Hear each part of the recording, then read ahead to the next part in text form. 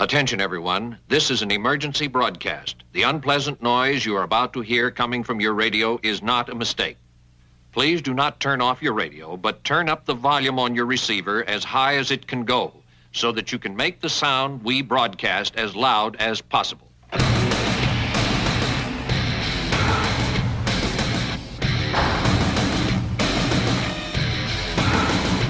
Gojira!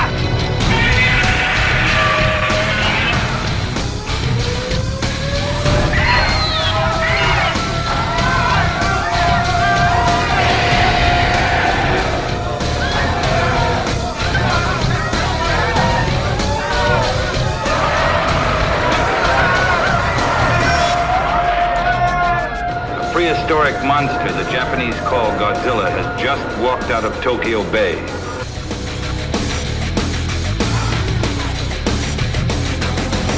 We begin the attack on Earth now.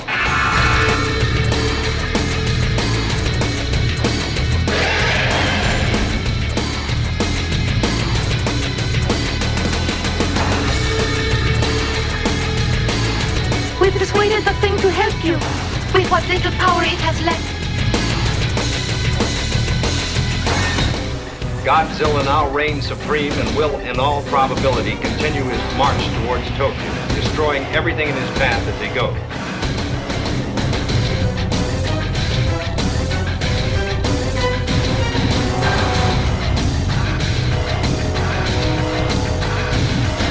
You may wish to deny it, but your eyes tell you it's true.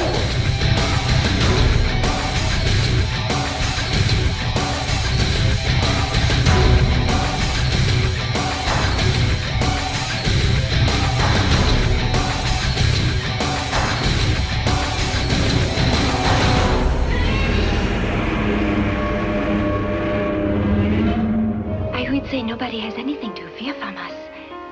But we are going to control you now. Welcome to episode number 34 of the Kaiju Cast, a bi-monthly podcast 100% dedicated to Godzilla and all of his rubber-suited foes. My name is Kyle, and this is the second episode for the month of May 2011, and the Daikaiju discussion-specific episode for Godzilla 1985.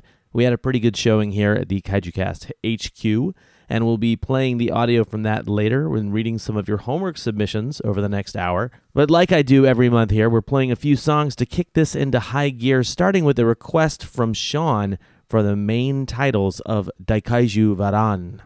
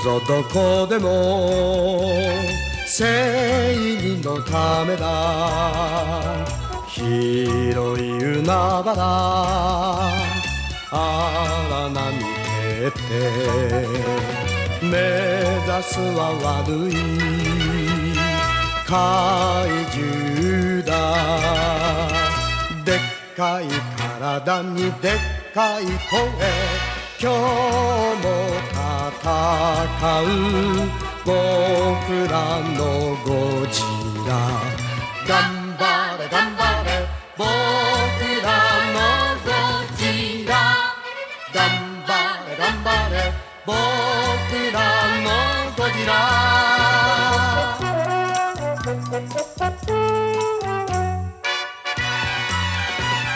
行くぞどこでも仲間のためだ広い荒野に砂塵をあげて目指すは悪い怪獣だでっかい口から放射能いつも戦う僕らのゴジラ頑張れ頑張れ僕らのゴジラ頑張れ頑張れ僕らのゴジラ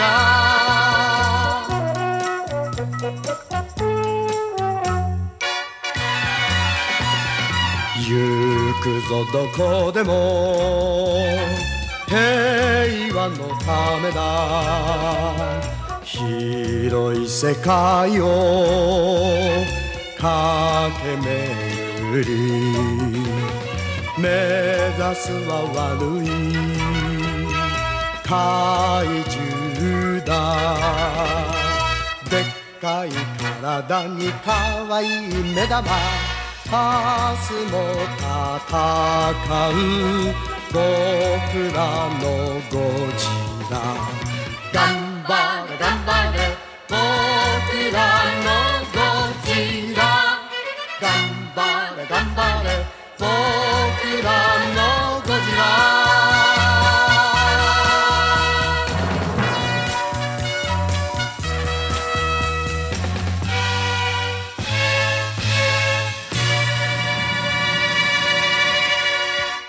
For those who pay attention during those musical interludes, we kicked off the show with the main titles from Varan by Akira Ifukube and followed that up with Raging Mad Godzilla by Ko Otani from Godzilla Mothra King Ghidorah Giant Monsters All Out Attack, and then played the ending song from Godzilla vs. Gigan for Cameron, and Cameron, I hope I played the actual song you wanted to hear. We'll have one more request to play at the end of the episode, but once again, class, it is time for our Daikaiju discussions.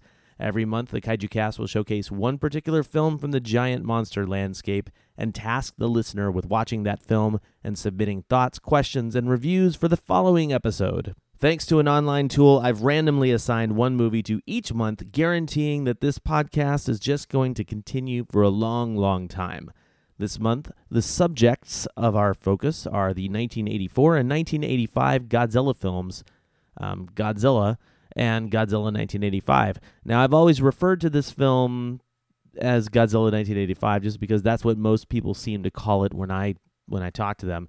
Just a few factoids before we begin. This was the first film of what fans have dubbed the Heisei era, and Tomoyuki Tanaka decided to reintroduce Godzilla to the Japanese and then America. New World Pictures got a hold of the film, and somewhat like the 1956 version of Gojira that became known as Godzilla King of the Monsters, new scenes were shot with veteran American actor Raymond Burr reprising his role as Steve Martin. No relation to the comedian and actor of the same name, of course. We actually watched both the Japanese and the American version in one night, which is why some people sound a little tired. It was very interesting and a very cool little experiment. I don't think we'll be doing it again just because it's not really that fun to watch the exact same movie or nearly the same movie over and over again. Without further ado, let's go ahead and hear what happened here in the headquarters. So this has been a super long night for everybody here, especially Martin, because we just finished watching both the Japanese and the American version of Godzilla in 1985 or 1984. Not really sure how to classify that for myself. But I'm sitting here with Cindy, Martin, Tiger, Heather, and Justin, and we're going to sit around and shoot the breeze about this film. First impressions, Martin, what did you think about these movies? And feel free to talk about either one of them, but just make sure you sort of preface which one you're talking about beforehand. I liked them both quite a bit. I really enjoyed this Godzilla movie, and I have to say I was really startled how much of the original was chopped out for the American hybridized parts that were put into it. I thought they trimmed a lot out that was well trimmed. Like I didn't see anything that was much better. Yeah, there were a couple shots where in the Japanese version I specifically noted that there was a shot of Godzilla where he's just basically standing there, and the camera pans over, and you see the Super X. And in the American version, they cut that whole thing with Godzilla just standing there out of the film and just had Super X. I thought that was like just a good example of good editing. Mm-hmm. Yeah, the showdown with Godzilla and Super X goes a lot faster, and there's a whole moment where nothing goes on. We actually see a lot of the camera looking at those two, and the camera's looking. We're seeing it from the monitors and all of that, and there's nothing. There's all this other exposition that's going on, and nothing happens, and then Godzilla eventually falls into the building when being shot. But the American version happens a lot faster. Yeah, and they cut out a bunch of other stuff too, like dialogue and so forth. What about you, Cindy? What were your first impressions of this film? Obviously, you've seen this before. I've seen both versions before. I hadn't actually seen the American one for quite a while. Well, it's technically not available on the DVD, so it's hard to come by. Well, I definitely agree with Martin that they cut a lot out of the Japanese version when they went to the American edition. It should also be noted that this time Martin has seen this film before. This is not his first time seeing the film. The Japanese version was one of the first things he watched over at the new HQ. Which one do you like better? I'm still a little bit preferential to the Japanese version, but I did find the American version, the pacing was better, though I'm not sure exactly how much the American scenes added to the basic storyline. Oh, I think the only thing that the American scenes added to the storyline was just giving Raymond Burr a good purpose to be in the movie, which isn't a bad thing. I actually thought Raymond Burr was good, very intense, as Heather pointed out during the movie. But everything else about the American insertion scenes was pretty terrible. Heather, did you want to tell everybody what you thought about the film? Just first impressions? Well, I have not seen either of these, and I think I like the Japanese version better. I agree with I think everyone in the room that the pacing in the American movie is definitely better, or at least more to my liking as far as going to a movie. But maybe that's the American in me. But I didn't feel like the American scenes added anything except, white people on the screen for white people to go and look at when they were at the movies. So that seemed to be the benefit there, was white people will come see white people. Yeah, I'd actually like to see this movie without the American version, but without the American scenes inserted into it. I know they have to cut a lot out of the movie in order to fit that stuff in there and make it the 90 minutes. But that would then rob you of the deliciousness of Dr. Pepper. True. No, I think that they simplified. I think they simplified a lot of the Japanese storyline. I think there was a lot of kind of back and forth that kind of transpired with the Japanese story to get us to where we needed to be, that they just kind of changed. What was it? Our initial meeting between the reporter and the professor scientist, where he's, in the Japanese version, he's talking about that he's studying, fruit flies for genetic changes and what have you. And then, like genetic changes like Godzilla, and they just changed that to, never mind the fruit flies. He's just studying genetic changes. That's, you don't need to say that he's studying fruit flies. We can see the fruit flies. He holds them up, so that's sort of unnecessary things that were in there that were sort of self-explanatory. Like in the Japanese version, actually, they show us a lot of, signage and, the name of the building outside the building before we go into the building, like the newspaper and all that. And it's like, we don't actually need to know that that's the name of the newspaper. We can figure out that it's a newspaper and that's where he works. And, unless it plays a part later, which it didn't, then we don't really need to see that every time they go into a building. We don't need to see what building it is that they're going into. Yeah, I think that might be one of those things where for Japanese audiences, it might, that might play a role based off of whether, they know that location or that's a My real... dad works there. Exactly, that's a real place. Or, Justin, do you have any initial thoughts you want to share? Well, I thought we were going to be watching the Japanese version dubbed when I first came over here. I didn't really think that there was American versions of Godzilla movies. That just seems silly to me. And well, there are only two, really. I mean, they're like Americanized versions with American scenes that were shot and put in. It's the original film, which of course was Gojira in the Japanese titling, and then it was brought over to the States as Godzilla King of the Monsters, and that's where they shot new footage with Raymond Burr and inserted it into that film. And then this film is the only other one. Yeah. I thought the American one, like everyone said, was better cut, and it got straight to the point a lot quicker than the Japanese version. The Japanese version, of course, kind of lulled here and there and was a lot slower movie. I think it was a longer movie too. It was 100 minutes versus 90 minutes. Yeah, the entire thing was according to the notes I have, 101 minutes versus 91. Yeah. So and I think the American version has that going for it. I don't really know which one I like better. I don't typically watch the same movie once after the other. Yeah, so neither do I. So part of it could be that I saw the Japanese one first, and it was the first time I seen this movie, so I was a little more excited to be watching it. Then when the American version came on, all I could do was notice the different quality in the filming, and then the poor acting by a few of the Americans, and I was like, well, okay. So I really don't know which one I like better, but I do think the American one was much more peppy. Nice. Well played. Well played. So Tiger, we haven't heard from you yet. Do you have any initial first impressions of this film? I know that you've seen the Japanese version before, but I'm not sure if you've seen the American one. This is true. I have never seen I've seen the first film a few times, but I've never seen the second one, which I thought was pretty cool. And I never knew that there was actually American scenes in that film, because when I heard, oh, this is very different, I thought maybe it's just a totally different story. Yeah, Justin, did you think that it was actually did you think that it was a remake? Because you seemed shocked when we first started. Or no, that was Heather. My bad. Oh, well, I thought it was the exact same story, but from the American perspective.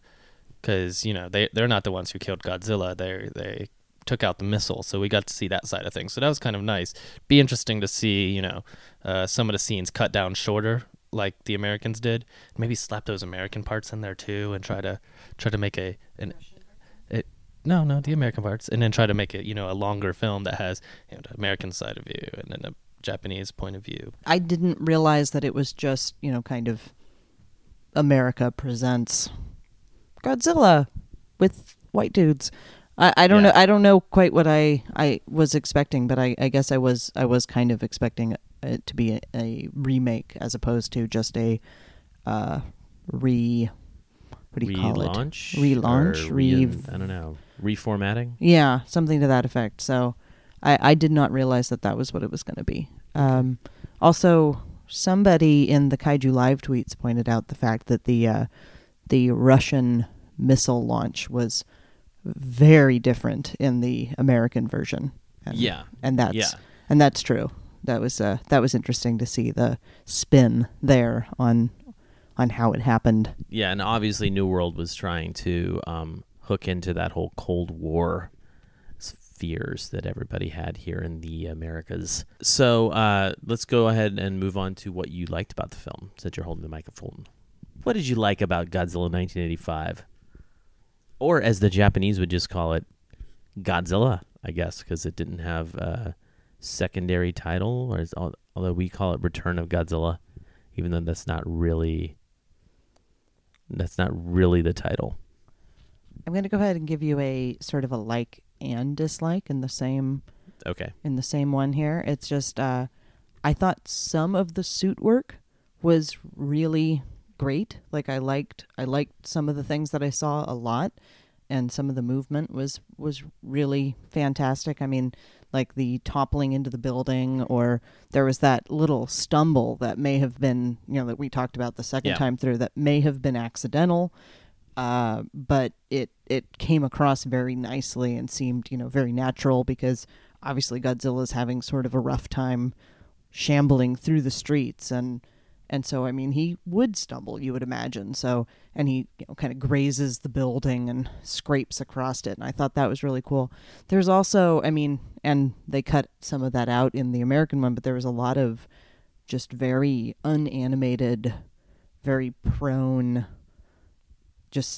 I'm just staying very still for the people who are listening to this. That's the right. Yeah. It's just there was a Godzilla lot of not moving. Yeah, there's a lot of not moving, and it seems like people are shooting things at you, and planes and helicopters and Super X and all this. You'd think he'd be, swinging his arms around or ducking his head to the side, something, or just and he's reacting just a little bit. And there's not a lot of reaction there. So yeah, actually, I have that's kind of a beef I have with a lot of the Godzilla movies. Not so much the ones that are in this the series that this film started, the Heisei era of Godzilla movies, but and you guys probably heard me talk about this a little bit in the presentation that I did at Warner Northwest, but this guy named Masaki Tezuka, he did a series of Godzilla films in the late 90s and early 2000s, actually just 2000s, where Godzilla is great looking and he's a great subject in the films. Justin, you saw Megaguirus. That was one of his films. But he does suffer from that same problem where Godzilla. He just kind of is sitting there for way too long, and if somebody's shooting something at him, it seems like he should have some sort of reaction. Right. I mean, even if it was sort of blasé, like, your weapons have no effect on me. I mean, he could at least maybe kind of turn to them and, maybe mock them in a manner that wasn't too hilarious there. I mean, just something. I mean, yeah, some kind of reaction. Yeah, because there's just so much of him just standing around that I was a little disappointed, because, I come to a giant monster movie to see a giant monster, and this is true. That's not a giant monster statue. Steiger, you had something you wanted to say about what you liked about the film? As well as the story goes, this is not I like it because it's not a cheesy kids film. This is a very serious film.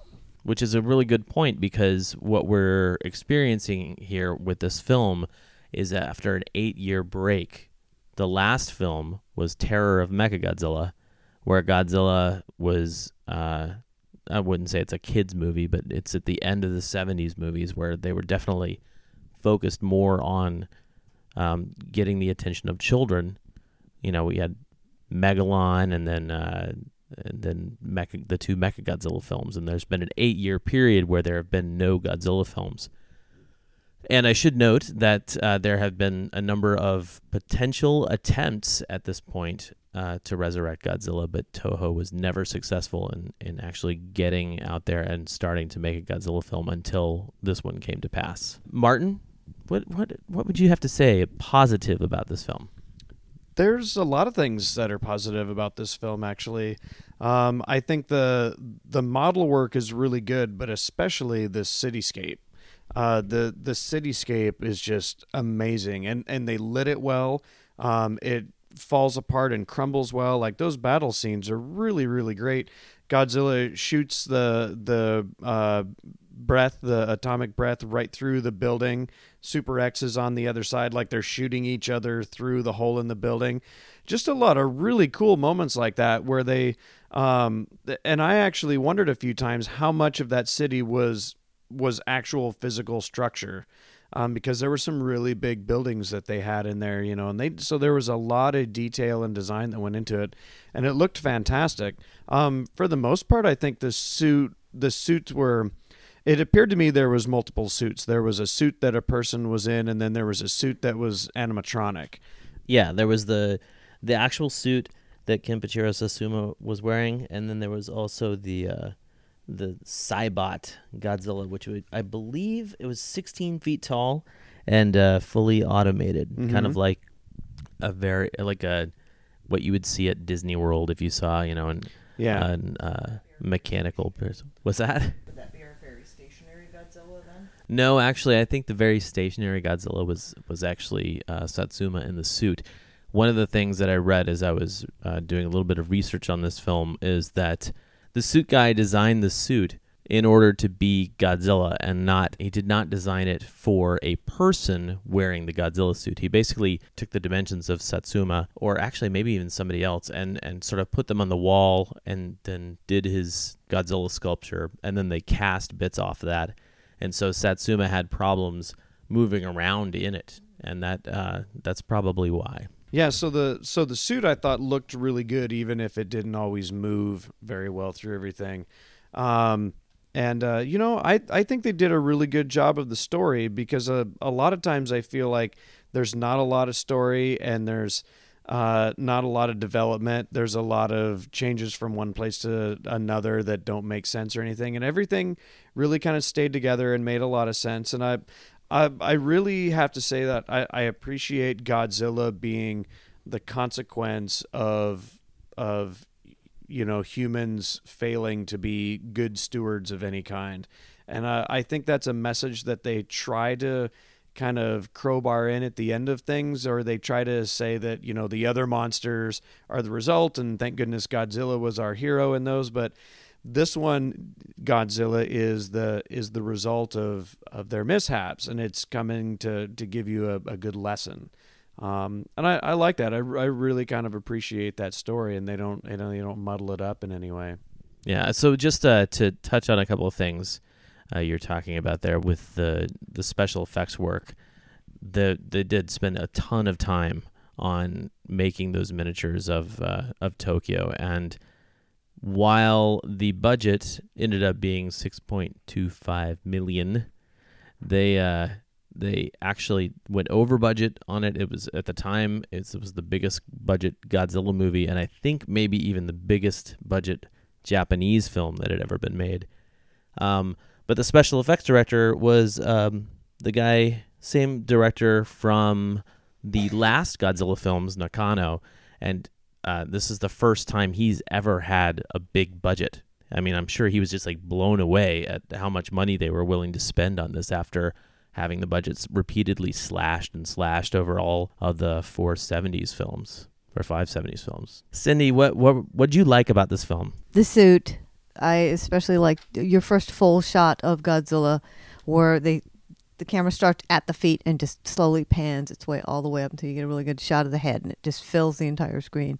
I can imagine what being in a theater was like to see that, the Godzilla head just filling the screen. Well, I hope you can imagine what it was like. What's behind me here is a giant 10-foot by 6-foot screen. I love the Godzilla suit, and I mean, this is such a great. I don't have very much in the way of Godzilla 1985 Godzilla merchandise in this room, but I do have one model kit and I love it very much. And like I said, this is my first Godzilla movie ever. It was the first one I ever saw, and I was in Japan. It was awesome. And I especially liked the soundtrack on the Japanese version. Yeah, well, I don't know what they changed in the soundtrack for the American version, but Reijiro Kuroku's score, I think, is fantastic. So what didn't you like about the films? What didn't I like? What were some bad things about it? I mean, personally, for me, I would say the things that detract most from this film are the pacing of the Japanese version. Some of the acting, I'd say, is a little bland. I never really felt like I connected with Goro, the reporter, and his love interest, the sister of That entire part, of course, got cut out of the American version. Well, I think even in the American version, like because that's, like I said, the first movie I saw, I got what was going on between them. I got that there was like sort of a little love story happening between Naoko and Goro, but I just never really felt it, and it never really felt like it was that like strong. They put that in there, like they felt they had to create some sort of love interest story, and then they had to explain it to the audience. Yeah. In general, I'd say that this movie is sort of a very good effort, like a lot of Godzilla films are. They're kind of the best that Toho could do at the time, and that sounds very critical on the surface, but it's actually a compliment in a sense, because I just don't think they could have done a better job with the tools that they had and the maybe even the people that they had. I don't think Akira Kurosawa was really in line to direct a Godzilla film, and so they did they did with the director that they could have chosen. Martin, tell me something you didn't like about the film. What would you say were the negative aspects of these two films? So the brother, who is a fisherman in the beginning of the movie, gets in awful good with the military. They got him pushing buttons for bombs. They got him running in helicopters, telling people where to go, what to do, running all of this stuff. And it's like, not bad, fisherman. Not bad. That's some good civilian promotion work there that the Japanese military had going on. I did notice that he was the one that pressed the big red button to blow up the crater. I was surprised by that, and so yeah, that one was probably one of the biggest things. There's a few little things here and there, and I think you've probably hit on them. The animatronic Godzilla really took away. That I actually thought that was a pretty poor choice of, and that was probably the very best they could do, especially with that budget. If that was Jurassic Park and those were raptors, I think they spent $6 million just making some of the animatronic raptors that they did in those things. So a big difference in that kind of thing. But for me, 25 years later, it's really. Did you find it jarring when they had it cutting right between the two? Yeah, absolutely. And I could tell the difference between the two immediately. There was no doubt in it. Well, even though the Cybot costs a lot of money to make, it was definitely a big publicity device for Toho at the time. Tiger, did you have anything that you want to talk about that you didn't like about the film? There isn't really a lot to not like in this film. What about the Americanized version? The Americanized version, I didn't think it was that necessary to get rid of that many parts. I mean, getting 10 minutes of footage away from the film was kind of unnecessary. They had to take 10 minutes out of the overall length of the film, probably just for reasons like you would cut a film, any film in America today. Like they're saying, oh, this is too long. We got to shorten it up for audiences. But they had to take parts out of the Japanese film, more parts out of the Japanese film, in order to fit the American scenes in. And I don't know how long those American scenes were in total, but imagine if you have a 101-minute film and you have to trim that down to 91 minutes, but then you also have to add in, say, a half an hour of footage that was shot here in America. You've all of a sudden got to cut that Japanese film down to math stuff. Exactly. There was just one more really quick one because I didn't mention anything about the American one, and that would be the lieutenant that was in there. That guy should have been cut out of there like an Alabama tick on a hot sunny day. I'll tell you what. But he was full of clever things that the Americans could laugh at. He said one thing in the beginning of the film about there's more something than a Hollywood romance, and I was just like, what is he talking about? Yeah, that was actually in his briefing to his superior, which I really like that because his superior was already mad because he'd of course come off the golf range, and because that's naturally got to be where he's coming. Yeah, where he's coming from. But you would think that he would be extra annoyed that he's getting this whimsical review of what is happening, you'd think he'd be like, hey, cut to the chase here. Tell me what's happening. You can leave your clever little, flavorful sayings out for when you're telling the boys, but I need the facts.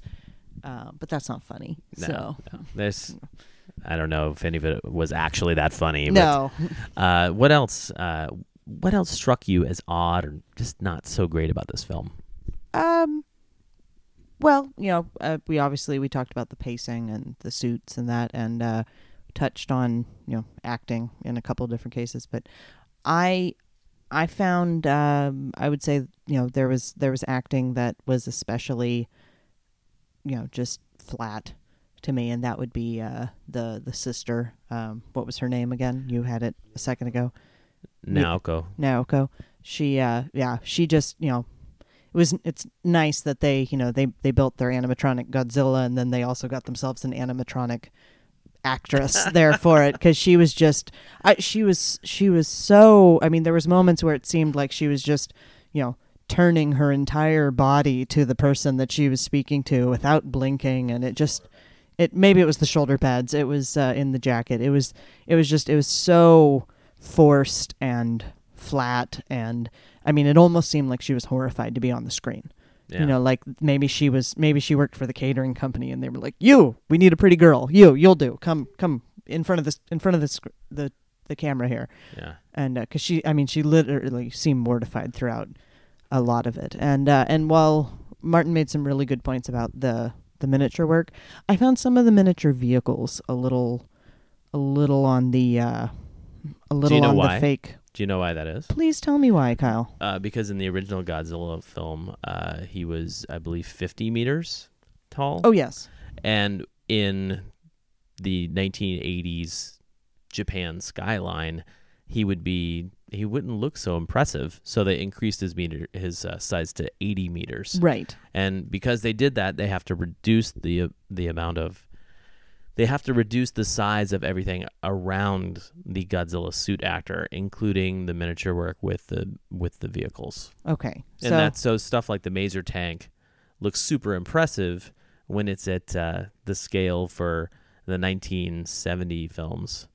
But here in 1984, with another 30 meters of Godzilla and, having to shrink everything else down because the size of Japanese people don't grow that much, so it would be interesting to have them put a really tall Japanese guy into a Godzilla suit someday, but at this point, you're basically, again, Toho's got to do what they can with what they have, and they had to make smaller miniature model tanks and stuff. Well, and obviously that's it's easier to do buildings, since they're stationary, and that the buildings are moving, so it's more parts and finer detail and that, but it still is a little it's a little distracting. That and it's too bad, because I actually thought that the Maser tanks I thought they should have made a bigger deal about them, because those are classic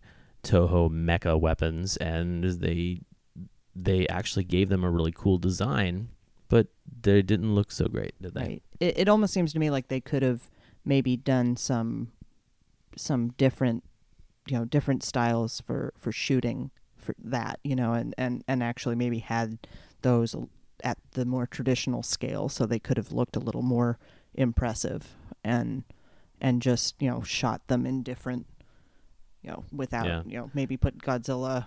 Yeah, so in the foreground, something. Sidebar regarding scale, they had the Godzilla suit. They also had the Cybot, which again was like, I think 16 feet tall, but it was basically a giant bust of Godzilla. They made a 1-to-1 scale life-size Godzilla foot, which you probably saw in a couple of scenes. Have none of us really mentioned that yet? No, we haven't, and I was reading about it, and I think even in the 80s I recognized Godzilla that. Foot. The Godzilla foot. I've Thanks for it. mentioning it, Justin. I was waiting patiently. Is that what you were going to say for your negative aspect of the film? Well, stupid foot. Dr. Pepper and the best acting in the film was the most worthless scene, which was the bum inside the restaurant. Okay, so which version of that did you like better? The American version of the bum, or the American version better of that? But but that's just because I thought it was a worthless scene anyway. So I'd rather hear the comedy than read the comedy. Yeah. You're so lazy. Can we watch the Japanese version again, but dubbed? And then I'll tell you. Actually, there is a dubbed Japanese version of the international. So much reading. Oh, I was too busy kaiju live tweeting. That can be difficult when you live tweet and you have to read subtitles. It is difficult. I actually didn't tweet as much during the second viewing for some reason. I probably should have waited. So, do you have any other negative points to talk about, or should we just move on to the... Did I mention product placement? Dr. Peppering? Dr. Peppering. Oh, and the foot. Yeah, the foot was pretty awful. So, yeah, the foot, there were two different sized feet. And it seemed lifeless. Yeah, well, it was operated by a crane, so I'm sure it's not so easy to get it to act like they do CGI organic thing. God, you just needed a computer. Oh yeah, they have those in Japan at the time. They just aren't built for graphics. Well, if they Martin just said the computer's about as big as the foot. If they could build a Mechagodzilla to fight Godzilla, why can't they build a computer to animate it? Well, that wasn't Japan building the Mechagodzilla. That was the aliens. So and aliens have fancy aliens? computers.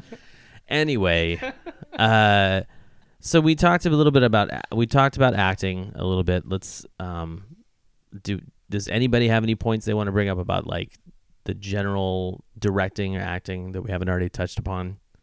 Okay. Did I mention the best acting was the most useless scene? You did. Okay. So what about we talked about the special effects. Oh, what's up, Heather? I was just going to say that I did agree with Martin on the fact that as far as storyline and the writing for it, that was actually very solid for the movie. That I should say the Japanese version. The American one, you throw the sequences in and it kind of gets a little wibbly wobbly there, but it does really carry itself from beginning to end in a much more straight line than a lot of Godzilla movies do. I mean, I thought this had it was a solid film as far as plot and storyline go. I didn't have any problem with the way that Godzilla is presented. I didn't have any problem with his return. Again, this is my first Godzilla movie ever, so this is where other people are like, I love Megalon. This movie, I find it difficult to find a lot of faults in it. I can clearly see some issues here and there, but I just thoroughly enjoy watching this every time. I do think that it was well directed. I know that the initial intent and purpose of this film was to sort of make Godzilla a serious sort of threat again and to bring him back into the spotlight. I think they did a good job of what they set out to do. Maybe not as well as they could have, as someone could have, but I think they did a pretty good job. Yeah. So what do you guys think audiences would enjoy the most out of this film? Well, I guess it would kind of be what audiences enjoy in most Godzilla films is smashing and pre-Michael Bay explosions and then crafty Japanese figuring out funky ways of bending science to get rid of a giant monster. I don't know. It seems like a very formulaic Godzilla movie in that way. So I think it satisfies what people would want out of that kind of movie. Agreed. Heather, anything else to add about what you think people would like about this movie? This also, I guess, sort of includes that. Would you show people this film who had never seen a Godzilla film before? I would. I think I would show them, even though I think for an American audience the pacing in the American film is a lot easier to swallow. I mean, I get the Japanese version that they were going for. There's a certain drama to the pauses that I think they were going for, and the soundtrack certainly amplifies that. But I think that the Japanese version would be the version that I would show to somebody for the first time, and I think that for all the reasons that Justin said, as far as, it follows the formula, as well as, the other things that we touched on with with it actually having a really solid storyline. And, the acting maybe isn't so great, but do you really have a lot of Academy Award performances coming out of Godzilla movies? Not usually. So I think I think you've got a good usually, I think you've got a good cast, and I think that it's a good one to introduce somebody to, especially since it sort of is the relaunch in a sense of what Godzilla does and how he behaves. There wasn't enough aliens in this one for me to show it to someone as the first movie. I'd go with, the Planet X people of Monster Zero or whatever that movie was. Oh my God. Yeah. He actually got it right. I've been sitting here for the past couple of minutes trying to figure it out in my head. That's why he suddenly needed the microphone. Yeah, Justin is consistently mixing those two up there between Planet X and Monster Zero. It's Planet Zero and Monster X, and which is funny. Hilarious from a Godzilla nerd point of view, because there is actually a Monster X monster from Godzilla Final Wars. How about you, Martin? If I were to show one, I would show the Japanese version of it. I wouldn't show the American version. I think the American version starts to go down that campy road that I don't necessarily always appreciate out of some of the other Godzillas. No, it is not the best part. Yeah, not necessarily. It really does. I mean, in a sense, it really does hurt the genre. And I know you're sort of joking around, Justin, but it's a good point, because the actors who were inserted into this film were there. I mean, that one guy, the lieutenant, was there specifically for comedic effect, even though it was ridiculous. I'm sure the people who were laughing in the audience were laughing at him and not with him, in a sense. Yeah, his character made about as much sense as a nipple in a frying pan. He just You are very good at that. I'm just trying to stick with his idiom on that whole thing. No, but I would show the Japanese version. I think it's a very good one, and it definitely has its moments with a guy wrestling with a rubber giant sea flea and there's but it's good. It's I appreciate it because it is a little bit darker, because it is more serious, and I just think that it's constructed well, and I think it's a good movie. I wouldn't show the English version. I think that American version is a little comical, a little laughable, even though it is paced better. Right on. So Cindy, how about you? Is this a movie that you consider to be friend-worthy if they're not too familiar with the Godzilla franchise? I definitely think so. And like Martin, I would go with the Japanese version. The nice thing with this film is it is solid. It is one of the more serious ones. So people who think Godzilla is just kid stuff, just, two guys in rubber suits rolling around, and it has no solid story, it has no message, could be pleasantly surprised by this film. Excellent. All right. So I think it's pretty obvious for me that I would have no problem showing this film to somebody who'd never seen a Godzilla movie. I would even dare say that I would show them the American version. But that's probably just me and my nostalgia kicking in. Final thoughts? Anybody got any final thoughts they want to share on the film? And we already touched upon a whole lot about this movie. So, wow, I was getting a lot of passes, but Heather's brave enough to pick up the microphone again. No, I really liked it. I enjoyed the pacing. I enjoyed the message. I even enjoyed the pacing in the first one. I mean, it is a little slow, but like I said, it's, they've added some time in there for dramatic, or just for the fact that you get to enjoy, some different camera work, and you get to see, the lovely scenery, or the lovely city that they constructed. So I don't mind those longer pauses, and I think it's a really solid film. I was really happy with it. Very cool. Very cool. Tiger? I want to say my favorite part in this film is the homeless buffet person. That's what I call him. I noticed that you tweeted about that during the show. I did. Very cool. Even though Justin had his own thoughts about that. So this was trying to be a serious movie. So the homeless buffet person was my least favorite part from a serious film perspective, and I thought that was a waste of celluloid. But with that in mind, I enjoy the 70s is the ones that I've seen before. I liked a little bit more camp. Those I'm target audience for that. I like campy. I like bad. I like silly. So I like those movies. I would probably like I said earlier. I'd probably show one of those movies as opposed to this one, because this is not the Godzilla that I was first exposed to. I was first exposed to the other Godzilla, and so for this movie, I did not like what Tiger liked. But I'll just tackle him and beat him up about that later. Okay, sounds good. I loved how this film was. I loved how this film brought Godzilla back, though, and I think that I'm not alone in that. I mean, obviously, we all had a good time here watching the films. I don't think I'll be doing a double feature like this anytime soon. It was fun, but it was a little taxing.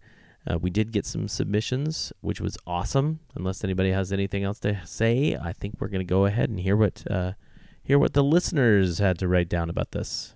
Jamie wrote in to say that by a stroke of luck, he was able to procure a copy of Godzilla from 1985 in its original uncut Japanese version. Time has not been kind to this movie in comparison to other films. When it's merely Godzilla, it's really a touch boring waiting for him to arrive and then only to have him run around smashing stuff with no one to fight. Still, this movie has chills that still affect him even now. When the scientist, reporter, and assistant are testing the machine that attracts Godzilla's attention, and he turns around, Jamie still shivers a little, because there's really nothing keeping Godzilla from just stomping that building flat. Another chilling example is seeing Godzilla's point of view during his approach to the nuclear power plant. Josh also watched both the Japanese and US versions and thinks both are very underrated films. The acting is pretty good, the special effects were well done, and the music score was chilling and creepy. The Godzilla suit was alright, but the face looked a little weird in certain shots. But he loved how they arranged the spines for the suit. He thought that the story was well paced, although in the US version, Steve Martin was totally not needed. He basically slowed the movie down and caused Josh to lose interest in the film.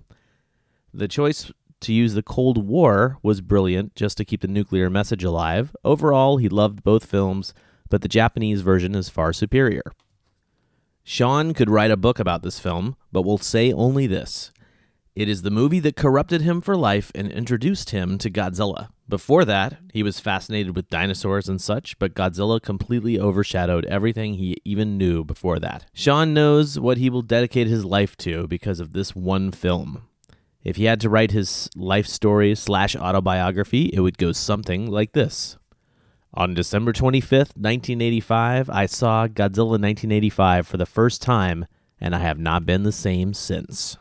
Godzilla 1985 is one of Robert's favorites. At the edge of his old neighborhood, there used to be a mom-and-pop video store that had this tape in its horror section. He would often rent the tape and watch it over and over, and in between rentals, Robert would listen to the cassette tape that he made by holding a recorder up to the TV speaker. He liked the dark look of the film and the sad music at the end as Godzilla hurls himself into the volcano. Watching it again, he noticed how this Godzilla is kind of googly-eyed, but Robert likes the way his lip curls when he roars, and for some reason, he really wants a Dr. Pepper. Jose noticed that some scenes in the American version were switched around from the Japanese version. He also found it very interesting on how the American version was trying to push the use of nuclear weapons, whereas the Japanese version insisted on using the Super X. In his opinion, he prefers the Super X, and even though they accidentally did use nuclear weapons anyhow. The look for Godzilla was done extremely well, and so was the plot. He really enjoyed both movies, but prefers the Japanese version. And there you have it, folks, a fantastic discussion for Godzilla 1985. Thanks to everybody who came out to see the film here at KaijuCast headquarters, and to those listeners who turned in their homework. Special thanks to everyone for the assist in tracking down the American version, especially Chris, who actually mailed me a DVD copied from his old VHS tape. KaijuCast shout-out achievement unlocked, sir. The next film on our list is the 1966 Return of Daimajin. Just to make sure there's no confusion, this is the second film in the trilogy, and the one that has the big lake. If you've seen that film, you'll know which one I'm talking about. If you haven't, it's not the original, and it's not the one with kids in it. So hopefully that will help some of you. And hopefully some of you will write in because it's a fantastic film. Before jumping into the news, I want to congratulate the following listeners who won the Bridge City Comics Foot Stomp issues that were signed by Phil Hester and Eric Powell. That would be Jeff W. of Ontario, Canada, Ron A. of Central Falls, Rhode Island, Ernest D. of Tallahassee, Florida, Steve S. of Taunton, England, and I don't care if I'm saying that wrong, but it's Taunton to me because I love Star Wars, and Scott B. of Philadelphia, Pennsylvania. I am zeroing in on a way to send out your comics, guys, so I'll send you an email when they're on the way. We are going to have some more contests later on this year, so make sure you keep an ear out for those. They're going to be very similar to the ones that the last one here, where basically I was taking the first 5 people to send me an email. But now, on to the real news.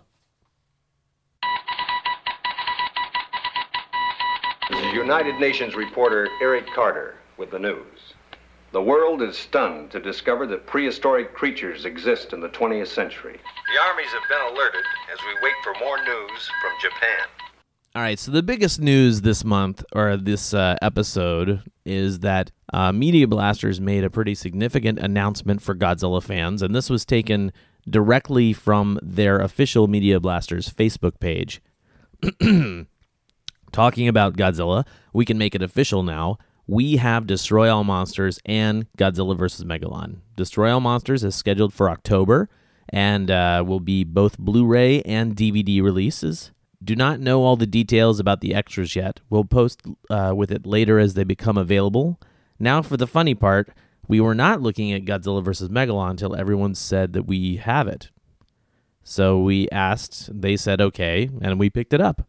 So regardless of the hullabaloo from April, it looks like kaiju fans can rejoice that we're going to get these 2 films that haven't been available on DVD for quite some time, except a lame version from ADV Films of Destroy All Monsters. So hopefully those will be really fantastic. If you haven't ever seen any of Media Blasters releases, they've produced a lot of Toho's older science fiction films like Atragon, Varan, and Matango. Good stuff all around. So I'm very happy about that. The newest issue of Godzilla Kingdom of Monsters came out last week, and I don't want to spoil it for anybody, but one of my favorite kaiju is featured in this issue, and I was very pleasantly surprised by how that happened.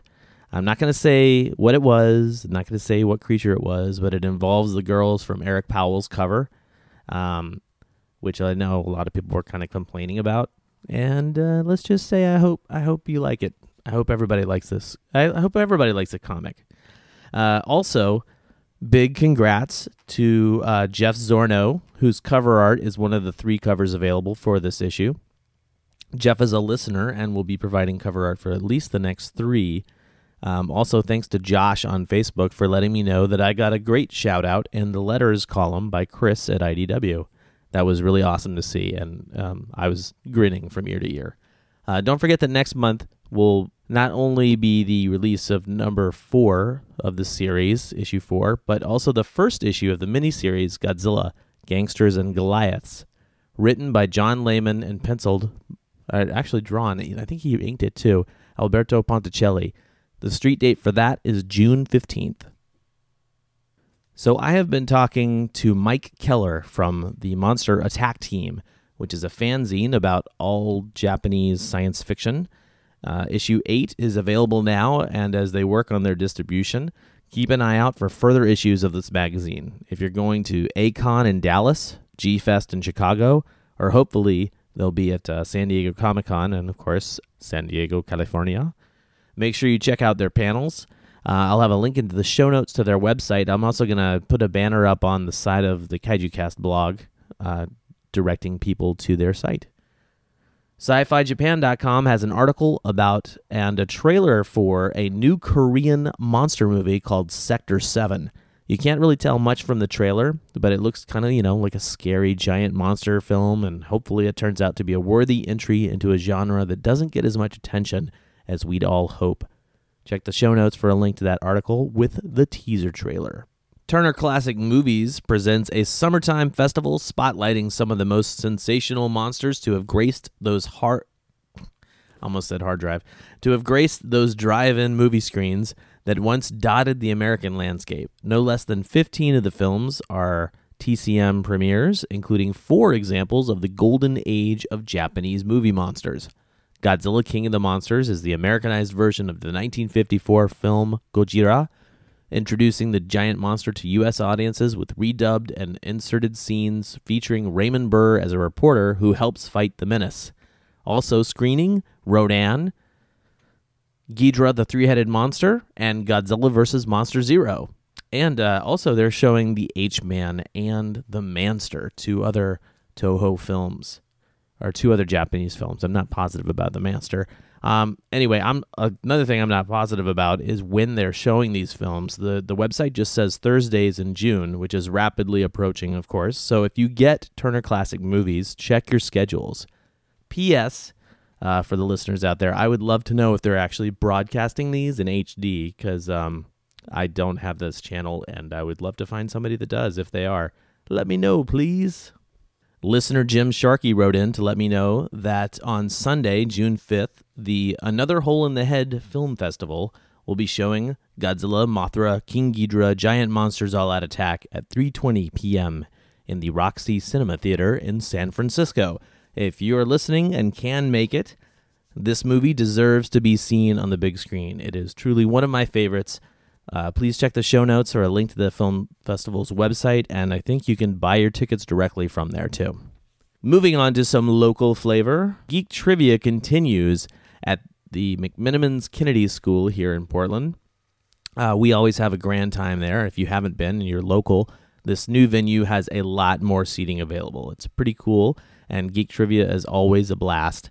I was just talking to a friend of mine about Geek Trivia today, and I noted that I actually haven't missed a session in just about a year. Geek Trivia is put on by Things from Another World and hosted by Quart and Fatboy. If you heard my last episode, you heard me talk about how I like their podcast a lot. And they always have awesome prizes to give away to the winning teams of the night. Don't forget, this happens every other Tuesday, so if you're a local geek, you've got to come test your nerdy might against other Portland geeks.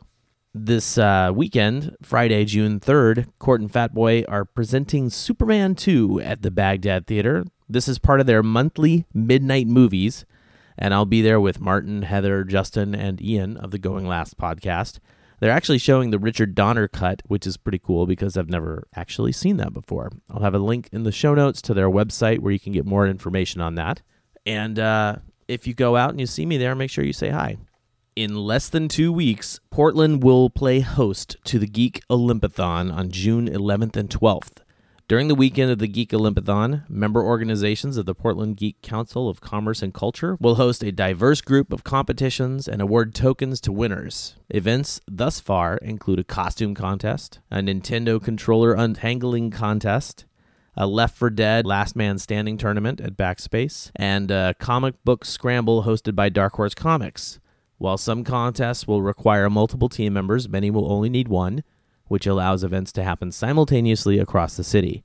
The grand prize for the winning team is a trip for 2 to the 2011 San Diego Comic-Con. That includes airfare, hotel, and badges. Other prizes include a night's stay at the Jupiter Hotel, 2 club-level tickets to a Portland Timbers game, and a net-top PC from Old Town Computers. So get your team together now. A full schedule of events and the online form for team registration are available at the website pgc3.org/Olympiathon.